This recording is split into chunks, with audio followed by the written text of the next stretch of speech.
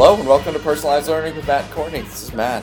I'm Courtney. We are back from Inacall. Back from Inacall. So we had a great time there. We did. We had a fantastic time. So those of you that were following along know that we did a ton of interviews with a ton of amazing people. And we still have more coming out. So if you're listening Right. to this immediately, the rest will be out fairly soon. Right. Because we still have some more because we had some on the last day. Yeah, and then we had to travel, so we weren't able to pump them all out as quickly as we had liked. And now we're both back at work today. After a day of sleeping. After a whole day of sleeping.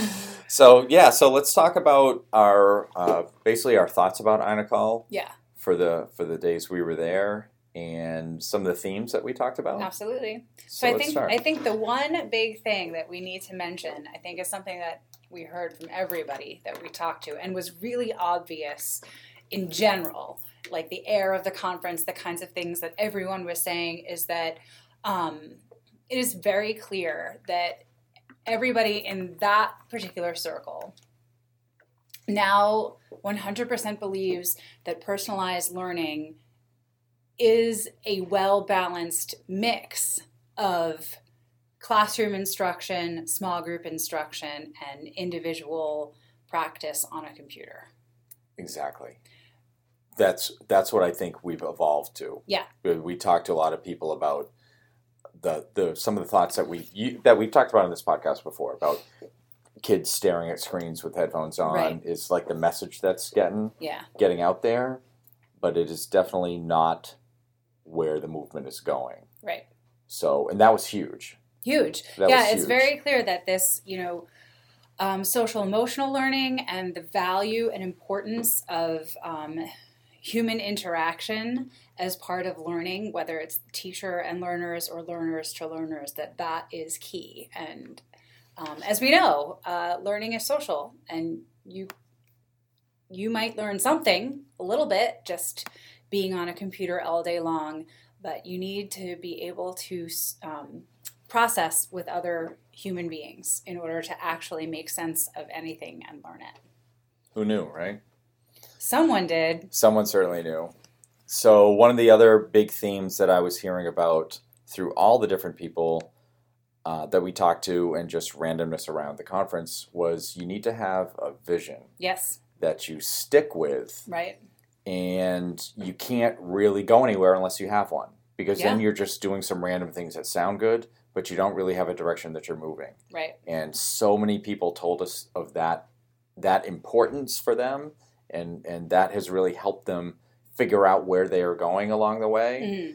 Mm-hmm. So that was one of the huge keys for me, is that you start with a vision, you start with the why, and you move from there. Right. And and when things get hard and messy, instead of saying, oh, maybe we need to revisit the vision, no, you hold steady with the vision and you have those hard conversations about resources and about intentions and about all of that in order to get closer to the vision. Right, that how part, that's where you make your adjustments. Yes. Because things are going to get messy. Right. Because this is extremely hard work. But you don't change your vision just because it gets messy. Yeah. So hold fast to it. Whatever it is, it doesn't matter what it is. Yeah. But just have those conversations.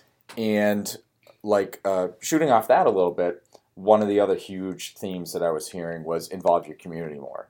Yeah. And not just with the vision, but with everything. I think people have started...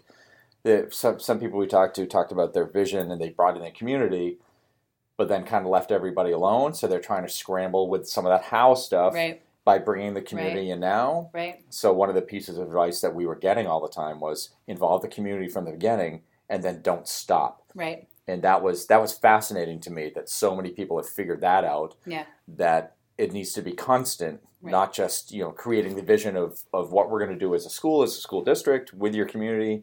And then they just kind of wander away. Right. So bring it up, and they're bringing it back now. So it was really exciting to see. That was the important part. Yeah. So a piece of that conversation that I found particularly fascinating was there were a lot of people talking about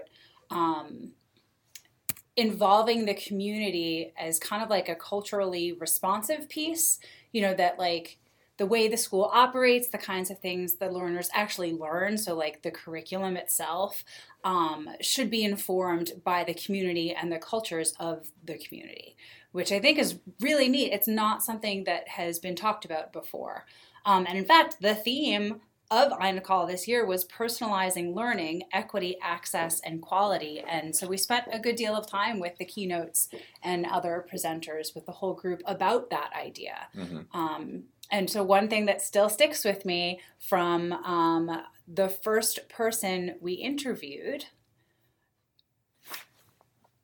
Caroline Hill, is the idea of designing from and with the margins, or at and with the margins. But the idea that when you get the community together to make any kind of decisions or visions or dreams, that you do so in a way that begins and kind of includes and works inward from the most, I don't want to say disassociated, but like... Yeah, the kid that I always think of it as like the kid who is guaranteed to fall through the cracks in a regular system. You think of that kid who just is one of those kids on the margins. He or she or they is not vocal, is not really outgoing, and in the old system there are always those kids that you kind of miss. Yeah. And with personalized learning, you don't miss those kids anymore because you're looking for all those voices. Right. So if you think of that kid that you always missed, and we can all think of one, you're all thinking of one right now, as I am, and you design schools for that kid, means you've got all the kids. Right. And that was just, in all of her words of brilliance, those ones are the ones that stick with me. Yeah. And it was a fascinating conversation. Yeah. So when we talk about, we're going to, put it this way, we're going to put out some of these pieces and snippets of these podcasts in like one giant one eventually, with just some pieces of them. Yeah, like the highlights. Like the highlights, yeah. It's like a highlight show. Yeah. Except not nearly as cool as like ESPN, because it's just us. Actually, it's them, so it's cooler than us. Yeah, I was going to say, to me, I don't care at all about ESPN, so this is cooler. Okay, so this is cooler. All right, I'll go with that one. So we had a lot. So I thought they were all really good. They were all fantastic. So we talked about one of the highlights was Caroline Hill. Caroline Hill was really good. Do you have another one or two that you really want to really focus with the kids for? I'll go while you're kind of thinking one. You shout out the one that you want to. So there's a couple that we really were really just mind blowing to me. Yeah. So when we talked with the high school senior from New York City, his name is Richard Rutherford. He's a senior urban assembly maker in New York City, and it was cool because he was a drop-in for us. He wasn't a scheduled one. He just came by, and so we talked to him for a while, and just how he got to his high school and where he's going now, and how much the design of the high school for him was brilliant. Yeah. It was a great conversation, and just for a drop-in one that we weren't prepared for at all, it was really good. Right. It was really thought-provoking.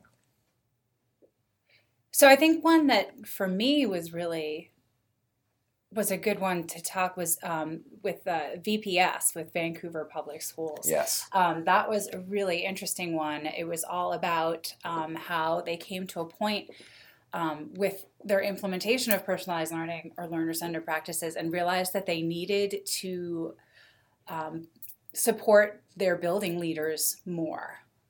Yes, that was that started off one of the themes that they were hearing after we heard them. That. We heard a lot about leadership and making sure leaders have the capacity to support this kind of paradigm shift. One thing that they said that stuck out to me was that sometimes we assume when building leaders become building leaders, they suddenly gain all the knowledge of how to lead and how to manage and how to instructionally lead and how to basically do everything. Yeah. And it's like magic because you're a building leader. Yeah. And they realized, well, that's not magic. It's just harder. Right. They have different things to do. Yeah. So how do you support them? And the more we talked with people, we understood that was a thing that was becoming more obvious, that building leaders kind of they're the ones now that getting lost in those cracks, because you try to do district stuff, you try to do teacher stuff, and you kind of lose the middle sometimes to making all those connect. And I thought that was a really aha moment. Like there was something else about our conversation with them, and honestly, I don't remember if this part of the conversation got recorded or not, but we were talking about how, so similar to the district I work in, they have like technology coaches, and then they also have like other content or instruction coaches, and how they're working to be like, everyone's just a coach, like, because at this point with the learners that are in our schools now, technology is not a separate thing. It's just part of their existence. Right. Yet we're still often treating it as a separate thing. And in like I said, the district I'm working in, we're kind of trying to figure out that same thing too. Like, we've got tech integrators and instructional coaches, and it's like, well, the instructional coaches should be well-versed in tech, and the tech integrators should be well-versed in instruction. So how do we kind of meld that together so that it mirrors more the way life actually is for our learners? That is a very hard conversation, I'm sure. Oh, yeah. I'm sure. How do we make that actually happen? Yeah, those are some of the questions. Yeah. But another theme that I got from everybody was you need to put it all out on the table and have those hard discussions. Yeah. And that was right from interview 1 to interview last, was put it out there and start talking about it. Right. Because if you don't, it's just not going to happen. Yeah. If you're afraid to talk about something, nothing's ever going to change. Yeah. So don't be afraid to talk about it, even if you don't know what you're doing, because all of you listeners out there right now do plenty of stuff in your job that you don't know what you're doing. Yeah. That's me most of the time. But I try to find people that can help me. Yeah. And so try to do my job better. Right. And ask those questions that, okay, well, I don't know the answer to this one. Right. So how about we put something together that makes it work? I'll give you a short example. So I met with some teachers in my district yesterday, actually, and we're trying to figure out some type of habits of work, rubric, guide, whatever. We don't really know. So we told about the history of that. It's something that usually gets used as punishment for kids. Yeah. And we want to avoid that. Yeah. So how do we do it? So we just threw some ideas around, and eventually they had a framework that made sense, that talked a lot about student reflection and talking with students about their habits of, or whether it's participation or whether it's preparedness for class or any of those things. Instead of putting numbers on it, why don't we just have a discussion and then a slight narrative that's been doing fantastic over this time? And it comes from the student or the learner, and it's not coming from the teacher. So you don't have that power dynamic. Yeah. And if they don't have those conversations, I could make something up, for instance, in my position, and give it to them and say, this is what you're doing. Yeah. And it doesn't work for everybody. But if we have those discussions, it'll work for everybody because everybody's already invested. Right. Even if it's something that we don't know what we're doing, that we don't like what's out there, why don't we just try to figure this out? Right. By having those talks. Right. And so that points to another theme that kept coming up. This is going everywhere today. Was that you have to figure it out for yourself. Yes. That you can't just like go visit a school or go to a presentation from a district and be like, we're going to do it that way. That because every community is different and has their own cultural values and norms, like, yeah, there are processes you can use, but the what and the how is unique to every single learning community. And there are frameworks that you can build around. Yeah. So it's not, you don't have to, people are thinking right now, do I have to reinvent the wheel every time? And that's not what we're saying. No. But if you have a framework to go from, but allow yourself to really change some of those things, to really tweak it to what you see fit. And if it just doesn't work, well, try something else. Right. Don't be beholden to it. And that's what I'm afraid of. If you're handed stuff with no questions asked, it's going to fail. Yeah. So don't do that. Don't do that with your learners. Involve them in the conversation, and they'll buy in also. Why can't we do that with adults too? It's the same modeling for us that it is for our learners. Yes, it is. All right, so we're back to our regular ish schedule. So we'll have another pod next week, and you can follow the podcast at PLearnMC. I am at BelolinC. I'm Eat Sleep Stats. You can follow us on Facebook at Personalized Learning with Matt and Courtney. And our website is plearnmc.com. So check out there. And we have one more thing also. One more thing. Our Instagram, I which is starting. We're starting to get some really nice stuff on Instagram. Yeah, and don't forget, we do have that Instagram campaign, What's, where you post a picture of what personalized learning looks like in your room and hashtag it PLearnMC. We can repost it, except your account has to be public. If you have a private account, we can't repost it. So we're looking at you. Yeah. We're looking at you. You know who you are. So over the next few days, we'll put out the rest of the interviews that we did at INACOL. And we'll be back next week with our regularly scheduled programming.